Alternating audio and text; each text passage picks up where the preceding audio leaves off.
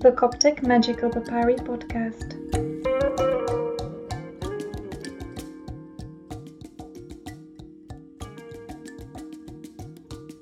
Dear listeners, welcome to our 13th podcast episode. Today I sat down with Michael Zellmann-Rohrer to talk about Byzantine magic. Michael Zellmann-Rohrer studied classical philology at Harvard University and wrote a dissertation on late antique and medieval Greek and Latin magical texts at the University of California. Between 2016 and 2021, he worked as a research associate on the Lexicon of Greek personal names at the University of Oxford. Currently, Michael Zellmann-Rohrer is research fellow at the Freie Universität in Berlin, where he works on the ERC project Zodiac, Ancient Astral Science in Transformation project. Within the project, he is dealing with a corpus of texts and practices related to his earlier interest in magic. Astrology is another form of easily transmissible folk knowledge with a foundation in religious thought, which allows to trace the details of its application by practitioners from different social classes. During his research, Michael Zellmann-Rohrer has worked a lot with artifacts of manuscript cultures, inscription on stone, jewelry, amulets made of precious stone and metal leaves, books and formulas on papyri and in parchment, and paper codices. I hope you will enjoy today's podcast.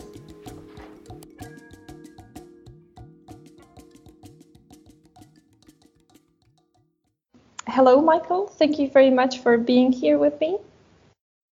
Hi, Marquesa. Thanks for the invitation. And my first question would be very broad, I have to say, but we usually ask it. How do you delineate the area of magic and Byzantine world in your research?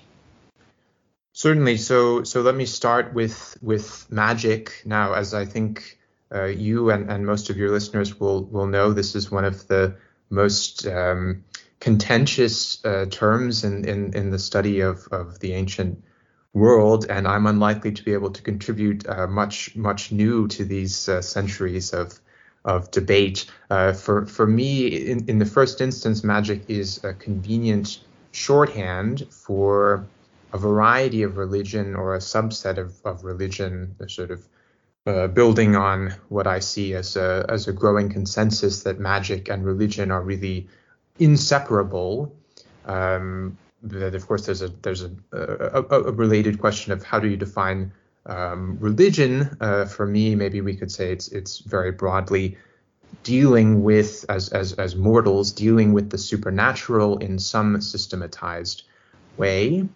And then I how to say make things a little bit easier for myself in terms of definition by focusing on a subset of magic. That is a specific type of text, what I would define as incantations.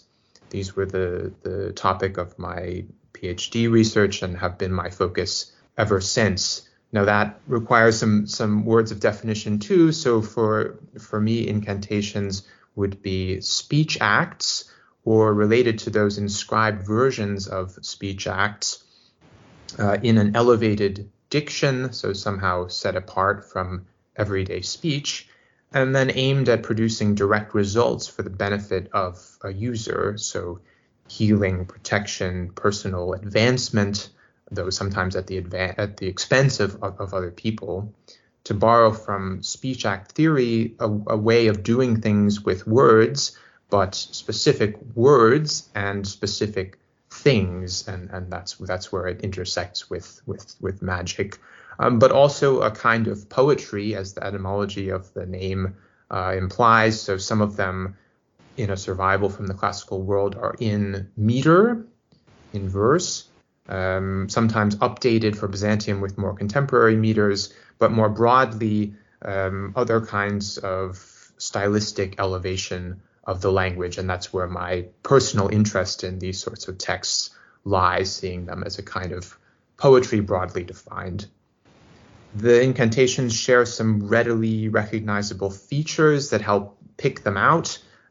So in the Christian context, and we'll return to what that means in the sense of the Byzantine world, in a Christian context, these distinguish incantations from related techniques with which they also travel, so chiefly prayer and exorcism or adjuration of demons and personified illnesses and that sort of thing, along two major lines. So first of all, by a sort of directness in incantations, so commanding, acclaiming, and expecting to produce results through words, versus in prayer in particular, asking some supernatural power for mediation, or in an exorcism, commanding, yes, but in the name of a higher power.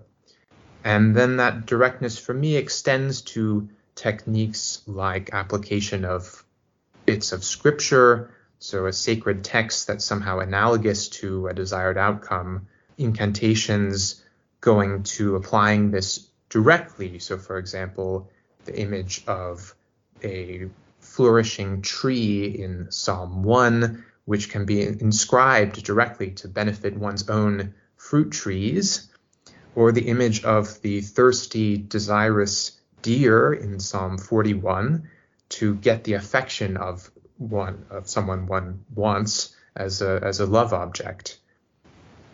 Contrast that with prayer, so reminding God or a saint of some past commitment or positive example, if you like, through citation of scripture. And then second, distinguishing incantation from prayer and exorcism by the use of metaphor and imagery. So a few examples. If one has an ant problem, the ants one wants to get rid of, to get to leave, are addressed as if they were generals of armies with whom one is going to negotiate in a sort of mix of threats and enticements. Or a fever that one wants to heal might be presented as an opponent in a court of law who fails to show up for a trial date. Or a child in a difficult birth might be addressed as the biblical Lazarus, whom the user, in the person of Christ, is calling to come out, Lazarus, come out. Or insects might be warned to keep away from your grain, because one acclaims that the grain is the body of Christ. Or the insects might be threatened with the arrival of a particular angel, one who's in charge of sparrows. The sparrows are going to eat up the insects if they don't take this opportunity to get out to safety. And all of this, for me, tends to go well past the sort of some poetic license that even a prayer or a liturgical exorcism might take for itself. Now, within the tradition of these incantations, there are also terms corresponding to incantations. So the formularies or recipes for using them actually use words like epode, goetea to describe them. But this is then complicated, on the other hand, by a mixture of those terms with ones for prayer or exorcism and so on. And sometimes the same text at different stages in the transmission, different redactions of the same text, or even the same recipe may use a mix of all of those.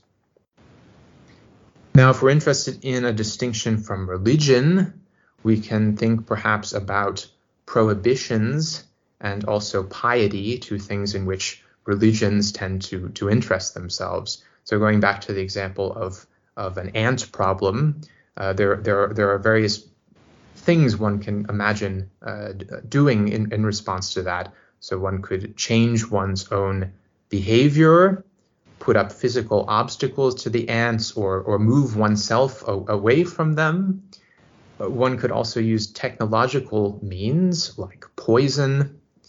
One could turn to religion. One could pray to God or to a saint for help. But one could also use more direct ritual means, either physical, which would have something to do with a relation of sympathy or antipathy between some substance that one would use and the ants, or ritual means that are verbal, that is, one could command or encourage the ants to leave directly.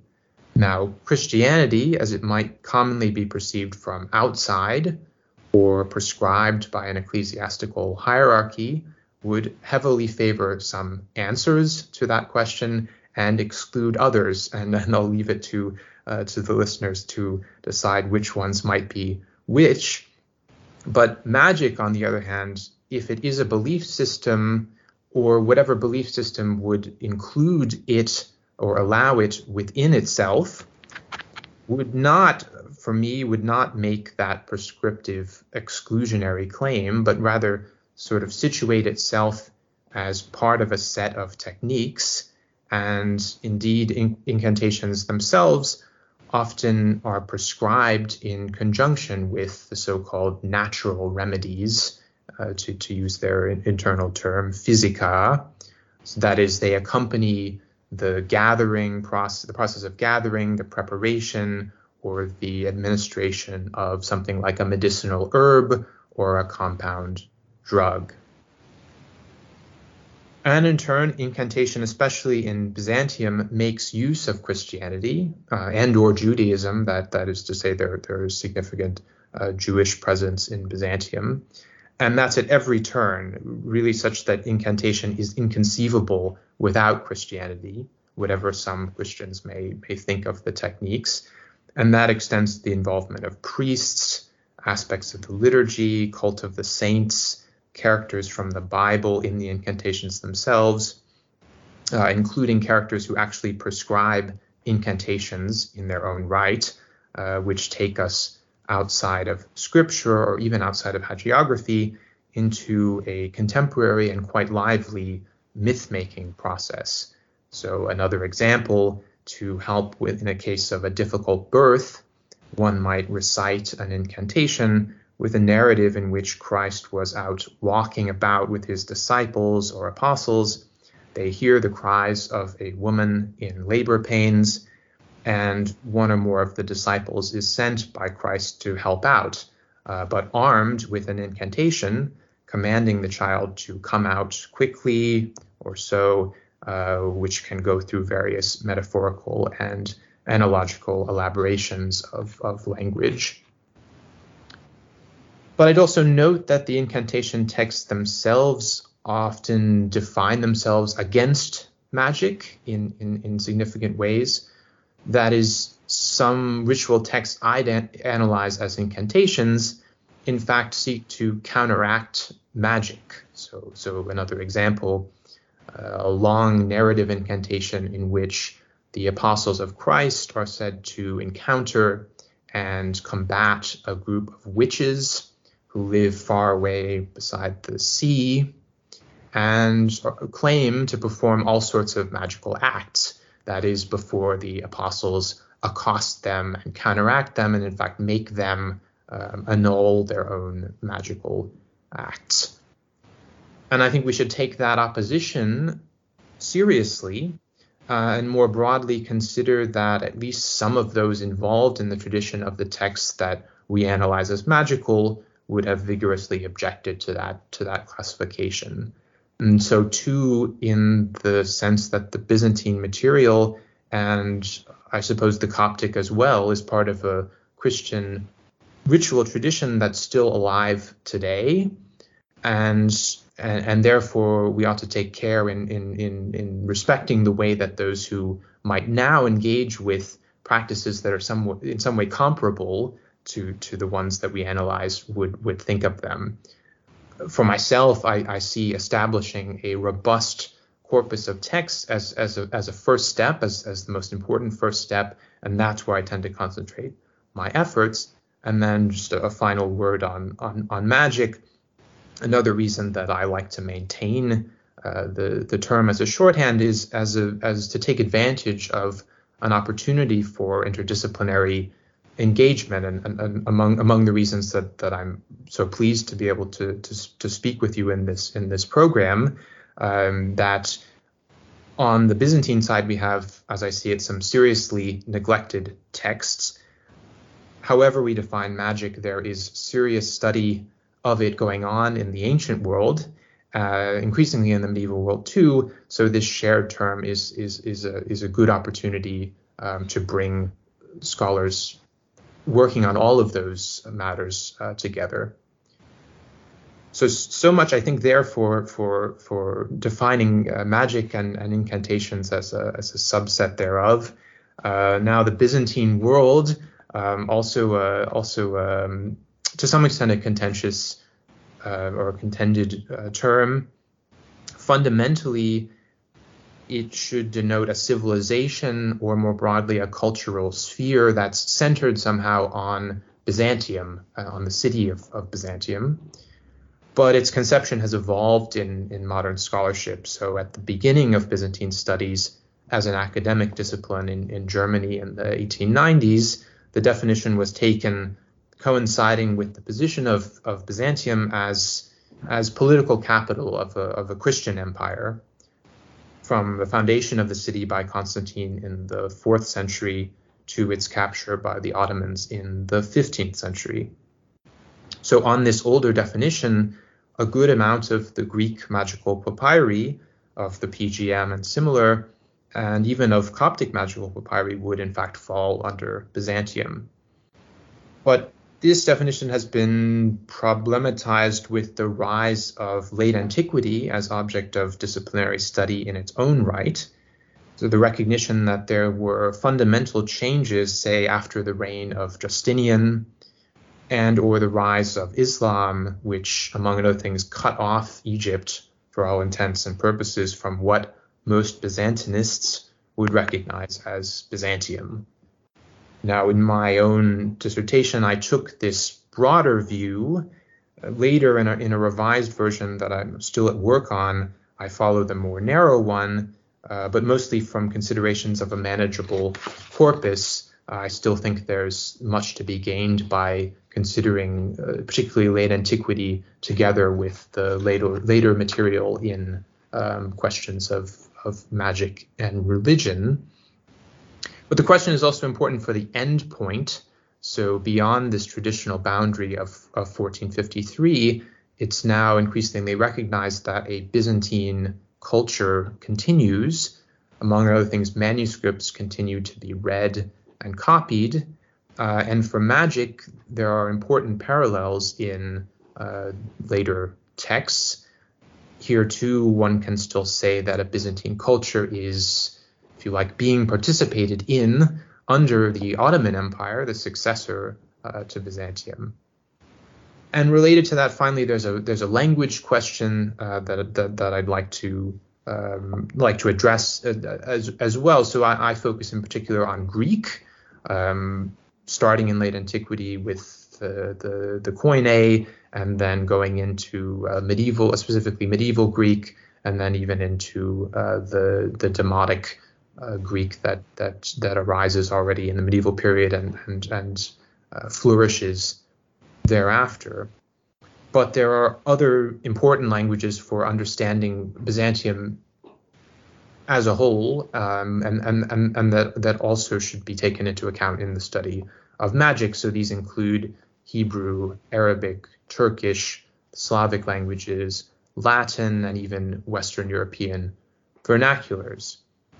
Most relevant to my work on magic so far have been Hebrew, Latin, and a form of Italian in Greek transliteration.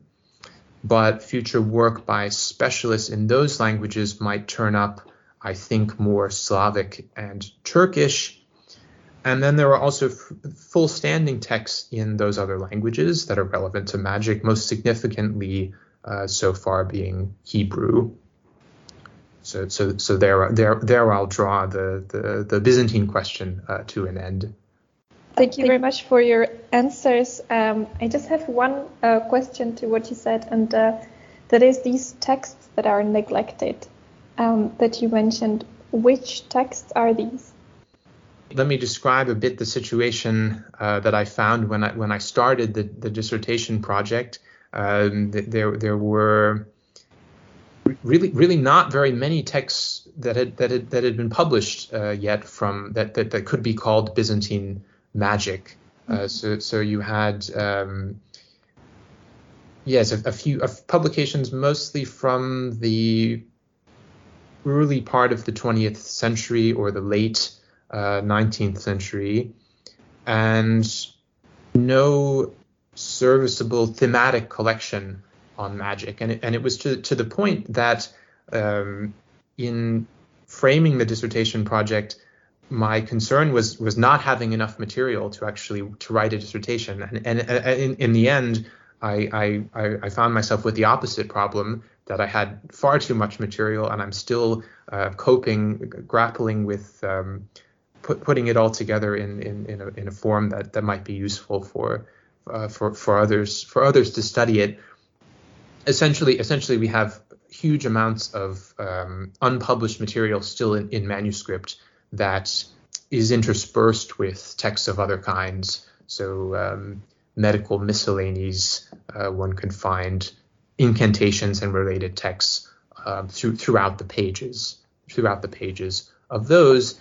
And so it had been the case that those manuscripts themselves, even the medical texts, medicine being somewhat more valorized object of study within Byzantine studies and elsewhere, even the medical texts hadn't been properly studied, to say nothing of the magical texts that might be found within them. And the same might be said for another main genre of manuscript that yields the relevant texts, that is the so-called prayer books. But once one starts looking into them, they prove to contain maybe more diverse texts, including ones that I would draw into this question of magic and incantations.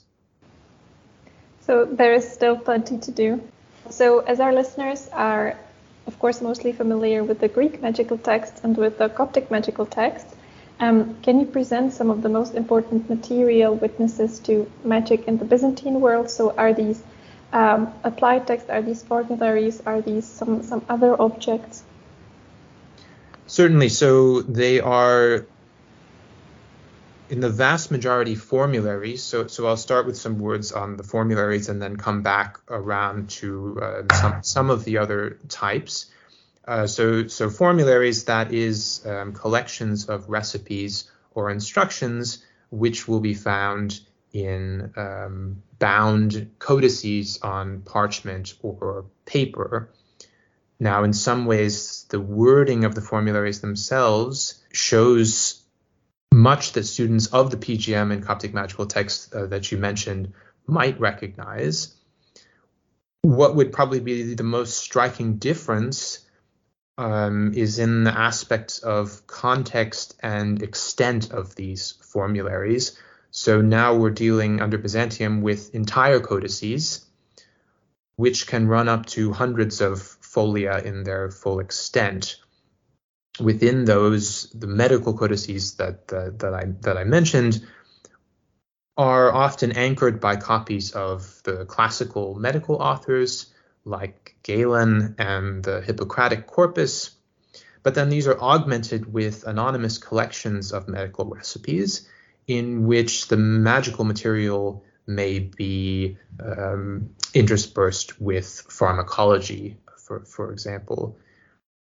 Although a few canonical medical authors in Byzantium did include incantations or comparable texts, authors like Aetius of Amida and Alexander of Tralles, the richest source is really these anonymous masses of recipes that fill out the medical miscellanies, which in my opinion also give some of the best specimens of the art of incantations.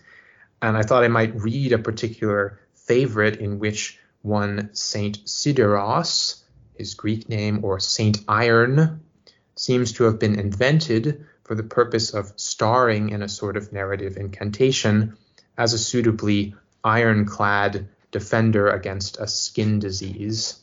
So the text runs, "In the name of the Father, and the Son, and the Holy Spirit. Saint Sideros was born iron, was swaddled in iron, a hot iron bath they gave him in an iron vessel. In iron cloths they wrapped him. In an iron garment they dressed him. With an iron belt they girded him. As iron he was reared. An iron axe he took. An iron road he made. To an iron mountain he ascended. Iron trees he cut. an iron sheepfold he made, and there penned up the 72 causes of the pig neck and the glowing one, in the name of the Father and the Son and the Holy Spirit. Now, another important source which I touched on a bit earlier are these prayer books, or eukologia in their Greek name, codices which contain some shared elements to incantations, but generally subsumed within longer prayers and exorcisms. So that's the great majority of the sources, but we do have a few applied texts on gems and medallion amulets.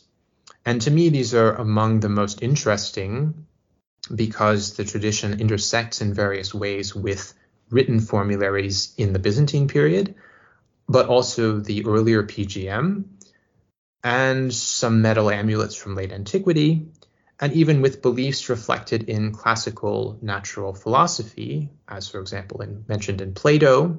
And this is a series of amulets treating hysteria, or the allegedly wandering female womb, by comparing its disruptive behavior to the behavior of animals, and then corresponding to that, ordering it to settle down. So interestingly, these amulets were also produced for male patients in Byzantium, apparently the result of a phonological shift in the Greek language such that the word for womb, hystera, from which hysteria derives, this word was later pronounced hystera, and then this became reanalyzed as a more general pathology, including by a similarity to the word for stomach, gastera or gastera, and the word for star, astera, and that last one in conjunction with the tradition of astrological medicine in particular. Now, the relatively short space that one had on these gems or medallion amulets makes the fuller context that we get from the study of the formularies and codices especially appealing. So here, another example, I'll just read an extract from a lengthy text, which is framed as an exorcism, a ritual text to be written on papyrus and then inserted in an amulet-carrying case, following a recipe among the works of Aetius of Amida. We have some surviving examples of these tubes, but nothing comparable for the papyrus, which can't match the durability of the gem and medallion amulets. So here the womb is ordered, do not toss like the water of the sea, nor be carried about like a violent wind. Do not roar like a lioness. Do not bellow like a bull. Do not bark like a dog. Do not lust like a sow after the boar. Do not howl like a wolf. Do not run like a deer. Do not frolic like a kid, but lie down like a lamb. Do not slither like a serpent. Do not puff up like an asp. Do not enwrap like a python, but rest in the place where you were established. And then we should reckon with many more applied texts, if late antiquity is any indication, not to mention what's prescribed in the formularies themselves. They speak many times of a ritual text that's supposed to be written down. It's just that we lack the favorable conditions of Egypt to preserve them, and indeed the formularies speak of various perishable materials in addition to traditional writing substrates like paper, also things like plant leaves, or writing directly with ink or even blood in the case of incantations to stop bleeding, writing directly with the blood on the body of the patient, for example. You have also recently contributed to a volume that presented the so-called Hay manuscripts, which are kept in the British Museum. Would you please present for us the archive and its significance? So what kind of text do we find in the archive? Sure. So this volume that you mentioned is one of the results of a project led by Elizabeth O'Connell a curator at the British Museum who is responsible, among many other things, for the care of these manuscripts in question, which began officially in 2016, but was something she had in mind ever since encountering these manuscripts in her own dissertation research. So in some ways, the most important result of that project was a funded effort to have the manuscripts conserved and stabilized, as well as extensively imaged, the results of which can be seen publicly available on the museum's online catalog, and I'd encourage those who are interested to take a look at that. There was, of course, also the volume that you mentioned, which appeared earlier this year under the title The Hay Archive of Coptic Spells on Leather, a multidisciplinary approach to the materiality of magical practice. And true to that title, Elizabeth has coordinated contributions from colleagues on the conservation of the manuscripts themselves, on their imaging, on materials science, and on the history of the provenance of the manuscripts. So my focus within that was on re-editing the Coptic texts and also attempting to contextualize them in the history of magic in Egypt and among texts written in Coptic in particular.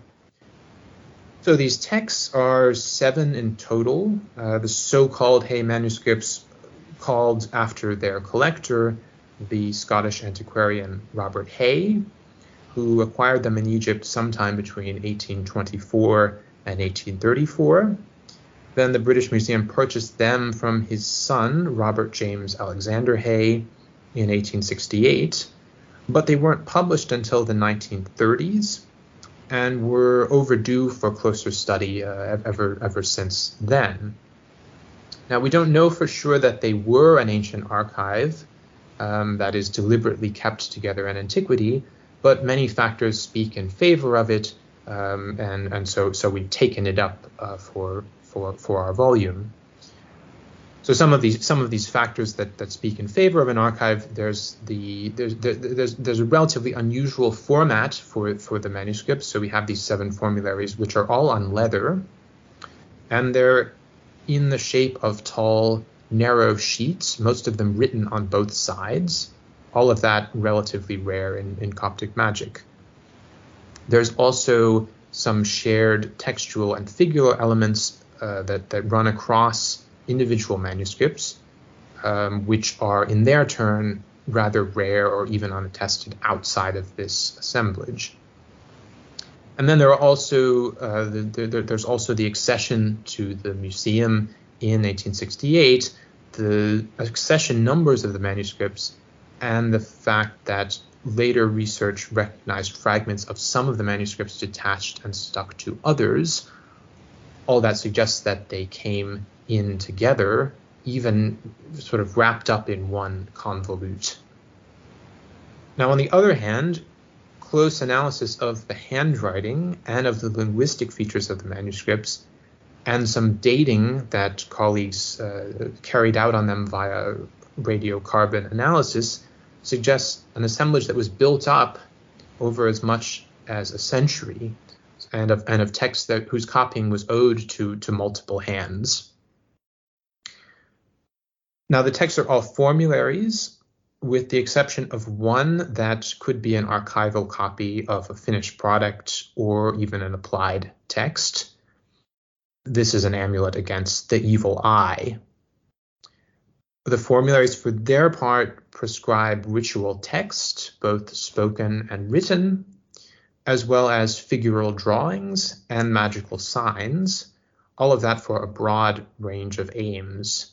So healing, protection, success in business, and also more aggressive aims, cursing enemies, supplanting rivals, and the so-called love or erotic magic, really, at least in this case, the compulsion of lust in women on behalf of men with the assistance of demonic powers.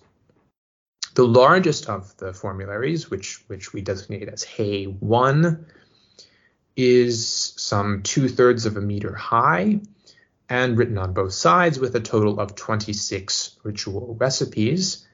It's also the most diverse, including a bit of each of the categories of aims that I've mentioned so far, plus some longer invocations for the general attention of angelic powers and their help in divination, apparently using a bowl of water to produce apparitions within the bowl. Other manuscripts in the collection are more focused, as, for example, on commercial concerns or on love magic again. One of the interests of the assemblage is as providing a sort of cross-section of Coptic magic, with the strong suggestion of its being the working collection of one or a group of practitioners, though we know essentially nothing about them personally, other than their activities probably in the area of Egyptian Thebes, and probably in the 8th or 9th centuries CE. There's also some chronological interest here that on this new, somewhat later dating, we're at a transitional point between late antiquity and the medieval world. We're witnessing a development of a distinctive Christian magic that is incorporating some traditional motifs, such as a narrative of Horus and his scorpion wife. But these are also circumscribed within Christianity, and there's the addition of some new, specifically Christian-associated features, like the application of the cult of saints and the use of Christian scripture, or Judeo-Christian scripture, as amuletic text. And there's the fact that, at least so far, all of this seems to be holding out, if you like, against influence from the Islamic tradition, which will already have had at least a century or so to, or even 2 or 3 centuries to begin to exert itself in Egypt. You have mentioned that one of the reasons of the project was to conserve the manuscripts. So can you say in what conditions the manuscripts were and which steps did you take to publish them? So can you maybe present a little bit the technologies that you have worked with and how were you able to improve the older editions using these technologies? Yes, well, unfortunately, to start with the condition, unfortunately, the condition is of the manuscripts is poor, but fortunately, it's now more stable than it's probably ever been since they entered the museum. So the surface of the leather has darkened over time, which has made it difficult to see the dark colored ink against it. The manuscripts had also been mounted in a way, in modern times, in a way that is suitable for papyri, but not so for leather, that is sandwiched between 2 sheets of glass and anchored to the glass with some adhesive. Now, as temperature and humidity change, the ancient leather, which in a sense is still alive, changes its shape, but encounters resistance from the mounting, and so starts to tear and crack, and damage from that had been building to a critical point over the years. So it was there that the intervention of the museum's conservators, led by Barbara Wills, was especially important. And now, as a result of the project, the manuscripts are mounted still in glass, but in a more sophisticated way that allows them to expand and contract without this distress. You mentioned technology. Some technological help was already available to earlier editors who worked on the text, a simple form of the multispectral imaging that my colleagues were able to apply as part of our project. So Angelicus Kropp and Walter Crum, more Crum than Kropp, were able to take advantage, and indeed Crum writes with some excitement about this, were able to take advantage of an early application of infrared photography in their editions. But this was carried out more systematically at a higher resolution and with multiple wavelengths of light, in the end finding some wavelengths more suitable to resolving the texts in particular to the ones that were used back in the 1930s to maximize what could be read from these otherwise obscured surfaces of the leather. And indeed, from that, a good number of new readings were possible. But there was also some help from an unexpected quarter, that is, some archival photographs and notes based on them among the papers of this great Coptologist Walter Crum, which are now kept in the Sackler Library and the Griffith Archive at Oxford. And these, in some cases, reflected indeed a better condition of the manuscripts than they had gotten to when we began our work.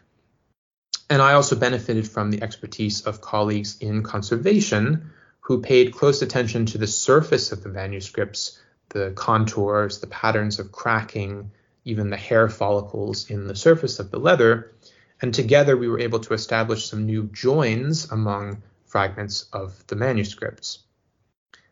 I won't pretend to speak with any authority on the other scientific methods that were applied by my colleagues to better understand the, if you like, the pre-manuscript life of the leather, but these are well summarized in the book for those who are interested. And the results included identifying what type of animal and even where on the body of that animal the sheets may have been taken from, and what that further suggests about conditions of production of the manuscripts.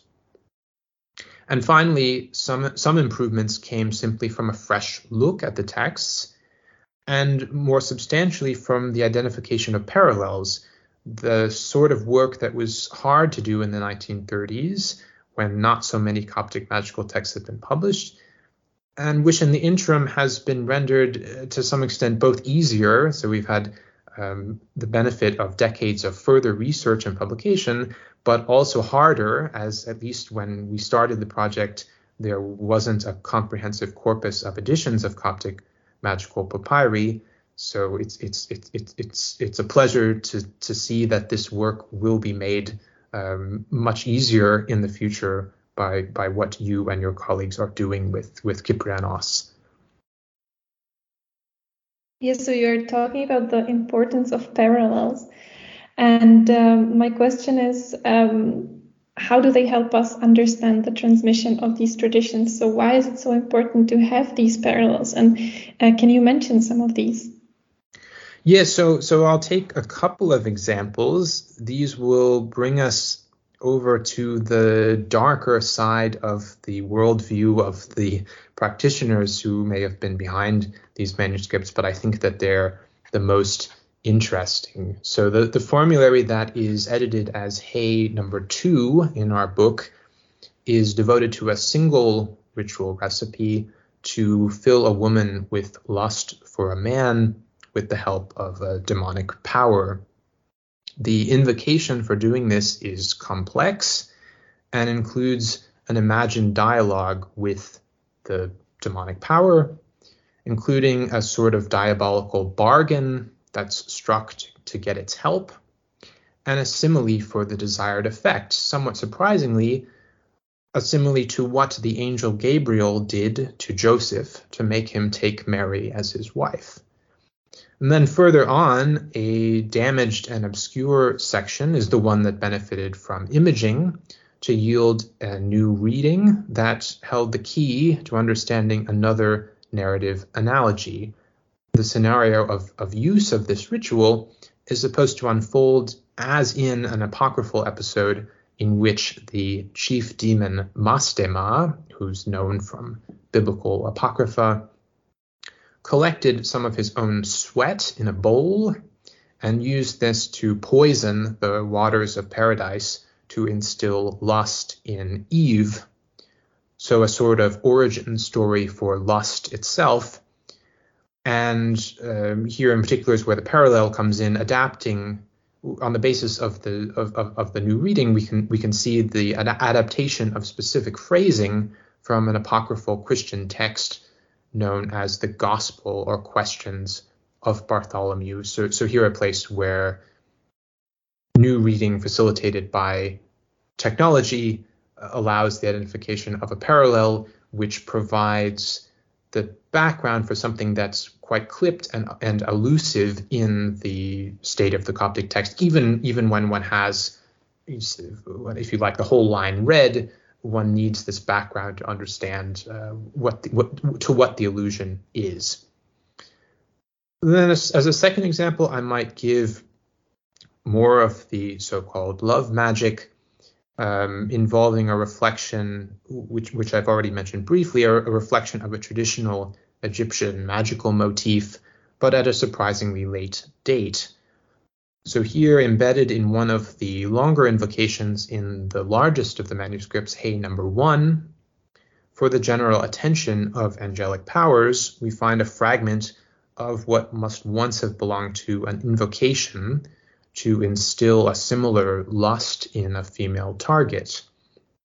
Here we have a first-person speaking voice, as had long been recognized, making some claims that recalled those of the Egyptian god Horus in an episode of his unrequited love for a beautiful woman, reflected already in Coptic magic, and related in turn to some myths about his marriage to a scorpion. So here this voice says, "I found a beautiful woman, red, dark-eyed, sitting on a lofty throne." And then the speaker proceeds to invoke supernatural assistance with clear influence from later Judeo-Christian tradition as an analog for what the original love magic would have aimed to achieve.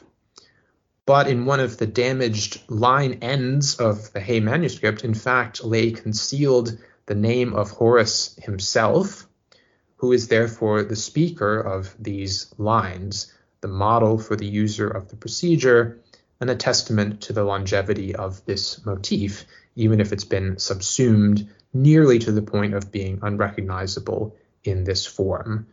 So again, a sort of a conjunction of a new reading confirming something that had already been suspected, that this is an application of this mythological motif of Horus, but we can firm up that identification and see, in fact, the definite presence still in very well in strong terms. Horus is still very much present, even if other aspects of this motif have been reimagined in a Judeo-Christian context. Horus can still speak in the first person under his original name. So moving away from love magic now, you worked a lot on healing texts from the Byzantine world. And can you explain how this helps you understand the healing traditions in the earlier Greco-Roman or in the Coptic texts? Certainly, I'm happy to move away from love magic. Yes, I think the most significant conclusion for me has been that the study of healing traditions should take account of healing and medicine in all its forms, as far as possible, including ritual, of course, but taking account also of pharmacology, of more learned traditions of therapeutics, regimen, surgery, and also astral medicine, and recommendations based on related branches of divination. In some ways, this is easier to do or harder to avoid having to do in the Byzantine world because, as I've mentioned, the material is so dependent on medical codices, which are also extensive and manifold and can start to give you a sense of the full arsenal, the multiplicity of approaches at the disposal of whatever practicing healer, physician, hospital may have held this codex. One case that has interested me recently is the application of medical terminology from the learned, the scientific tradition in magical texts. So the reaction of intellectuals, including medical authors, to magic have been much discussed. What I think deserves better study is how the medical authors' work in particular was digested and put to use in the diagnoses underlying the application of textual amulets. And this is on view, for example, in the precision used to define the kinds of epileptic seizures and bouts of periodically recurring fever that textual amulets on metal and papyrus respectively aim to cure, which can't be fully understood without equal attention to context in magic and in medicine. And then more practically, there's the opportunity to harness the greater quantity of Byzantine material to match applied texts from the archaeological record with formularies from the later record that can tell us about the function of the applied text. For example, a group of inscribed ancient gems whose texts reference the mythical thirst of Tantalus, and also in some cases command him to drink blood. But what blood, and what was this supposed to accomplish, had remained unclear. There's no rubric in the inscribed gems to tell us that. But versions of the formulary underlying this motif can now be recognized in several Greek witnesses from the medieval tradition, all of which apply it to controlling nosebleeds, such that aim deserves serious consideration as the function of these gems too, if not the only one. We also knew of 2 papyrus amulets from late antiquity with an enigmatic text referring to a legal case between a first-person speaker and a headless opponent. Now, in one case, you have the headless opponent. In another case, you have a headless dog, in fact. In both cases, the opponent has failed to show up for the court date. We have several versions of formularies for a similar motif in the medieval tradition, which allow us to identify all of them as targeting periodic fever, probably related to malaria, analogized as an unpunctual adversary. And then in turn, the headlessness in particular, in view of a link between these medieval witnesses and the cult of St. John the Baptist, probably has to be explained in turn through a belief in the origin of fever and of demons that cause fever, in a punishment against King Herod from the Gospels and his family for the beheading of the holy man. The last question would be, a lot of your work deals with questions of transmission as you have presented. How do you approach the transmission between the Greco-Roman, Coptic, and Byzantine traditions? Sure. So I started off as mostly interested in transmission within the Byzantine tradition, and into the Byzantine tradition from late antiquity, which relies in turn on the Greco-Roman tradition, if I can say it that way, and Coptic, and the same could be said mutatis mutandis for Syriac in my work. These first became interesting to me as a parallel to that same process, and also as showing different conditions. For example, the relative position of medicine within those traditions, the levels of secular learning in the societies in question, such that these different conditions might reveal some underlying dynamics about the transmission and the societal context. But I've also become increasingly interested in what I see as growing evidence of indirect indications there to be uncovered of shared ancestors for these disparate traditions in antiquity or late antiquity that don't otherwise survive.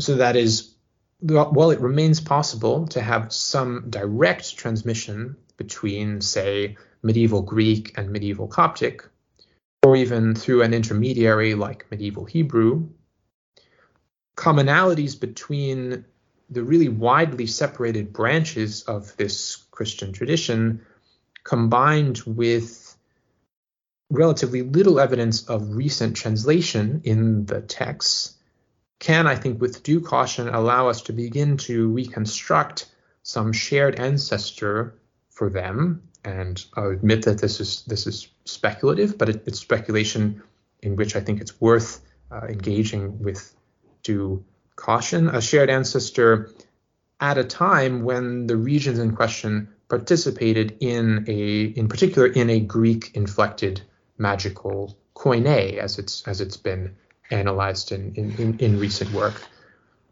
So I can give an example of a Greek recipe to treat rabies in a 14th century medical miscellany, a text which, on the basis only of its Greek form, puzzled me for some time. So we have a ritual speech in the form of a dialogue with two parts. Good day to you, good day to you, good day to you. May your day be good. Where are you going? And the other part is supposed to answer, I am going to St. Tarpon. What do you want there? The rabid dog has gotten hold of me, and I'm going to be incanted. And what are you carrying? I am carrying a candle, cheese, and incense. Now, the three items that are listed in the last part of this dialogue correspond to the closing directions of this ritual, in which the cheese and some bread are subjected to further ritual actions, then fed to the patient, and the incense and the candle are offered for him in the church. So far, so good.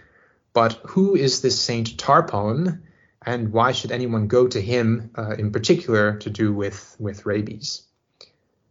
The reason eventually became clear to me when I came across, quite by accident, a Christian Arabic text from Egypt, which was described in the work of Walter Crum, once again, described by him in the catalogue of the Coptic manuscripts in the John Rylands Library in Manchester. This Christian Arabic text bears the title, The Ritual of the Service of Abu Tarabo, for him whom a rabid dog has bitten. And the text under that title includes a narrative of how this Tarabo, martyred under Constantine, had encountered a rabid dog, which he struck dead with the assistance of the Archangel Michael.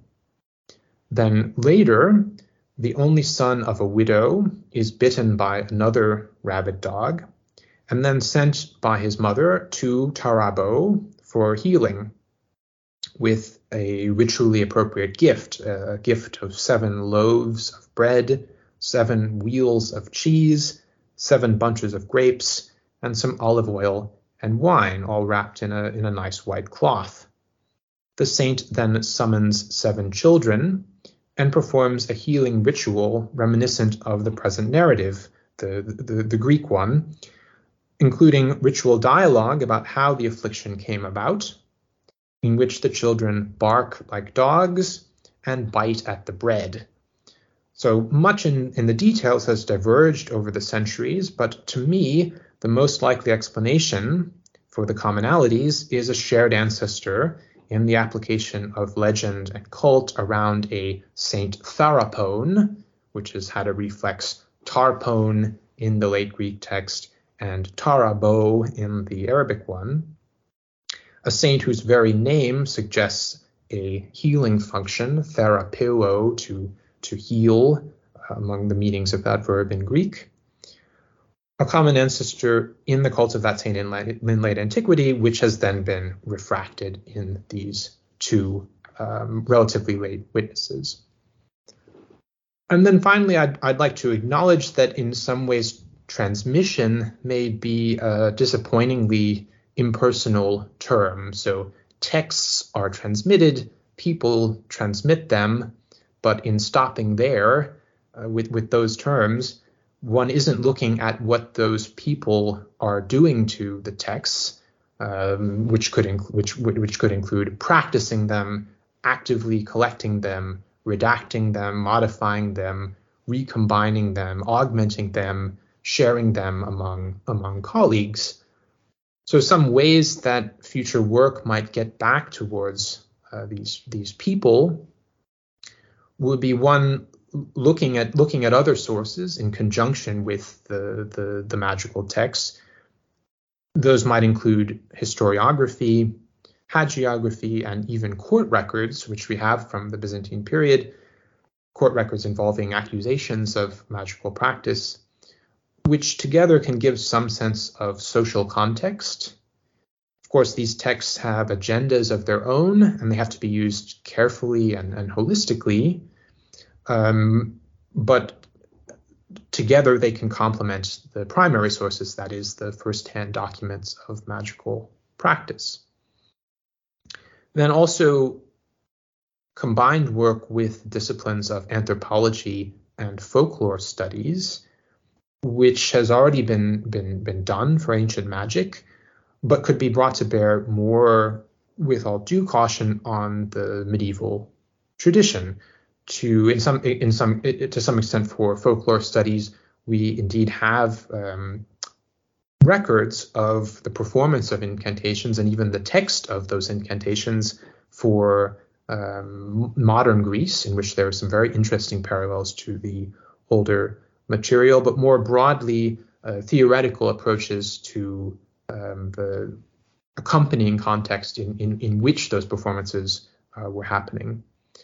And then finally, of course, as much philological precision as possible in the study of the manuscripts, as I think is being done for Coptic in Kyprianos, is important to press them for as much as they can reveal about personal traits, if you like, even if the people remain anonymous, but some sense of them can be revealed in, around, behind the text, so to speak. So, Michael, thank you very much for coming to the podcast and especially for presenting to us all these little incantations and texts. And good luck with your future research. Thanks very much, Marketa. It's been a pleasure to speak with you. For more information on our Coptic Magical Papyri project, please visit our website on www.coptic-magic.phil, that is phil.uni-Würzburg, spelled WUERZBURG.de. It should pop up when you Google Coptic Magical Papyri. Thank you very much for listening once again, and see you next time.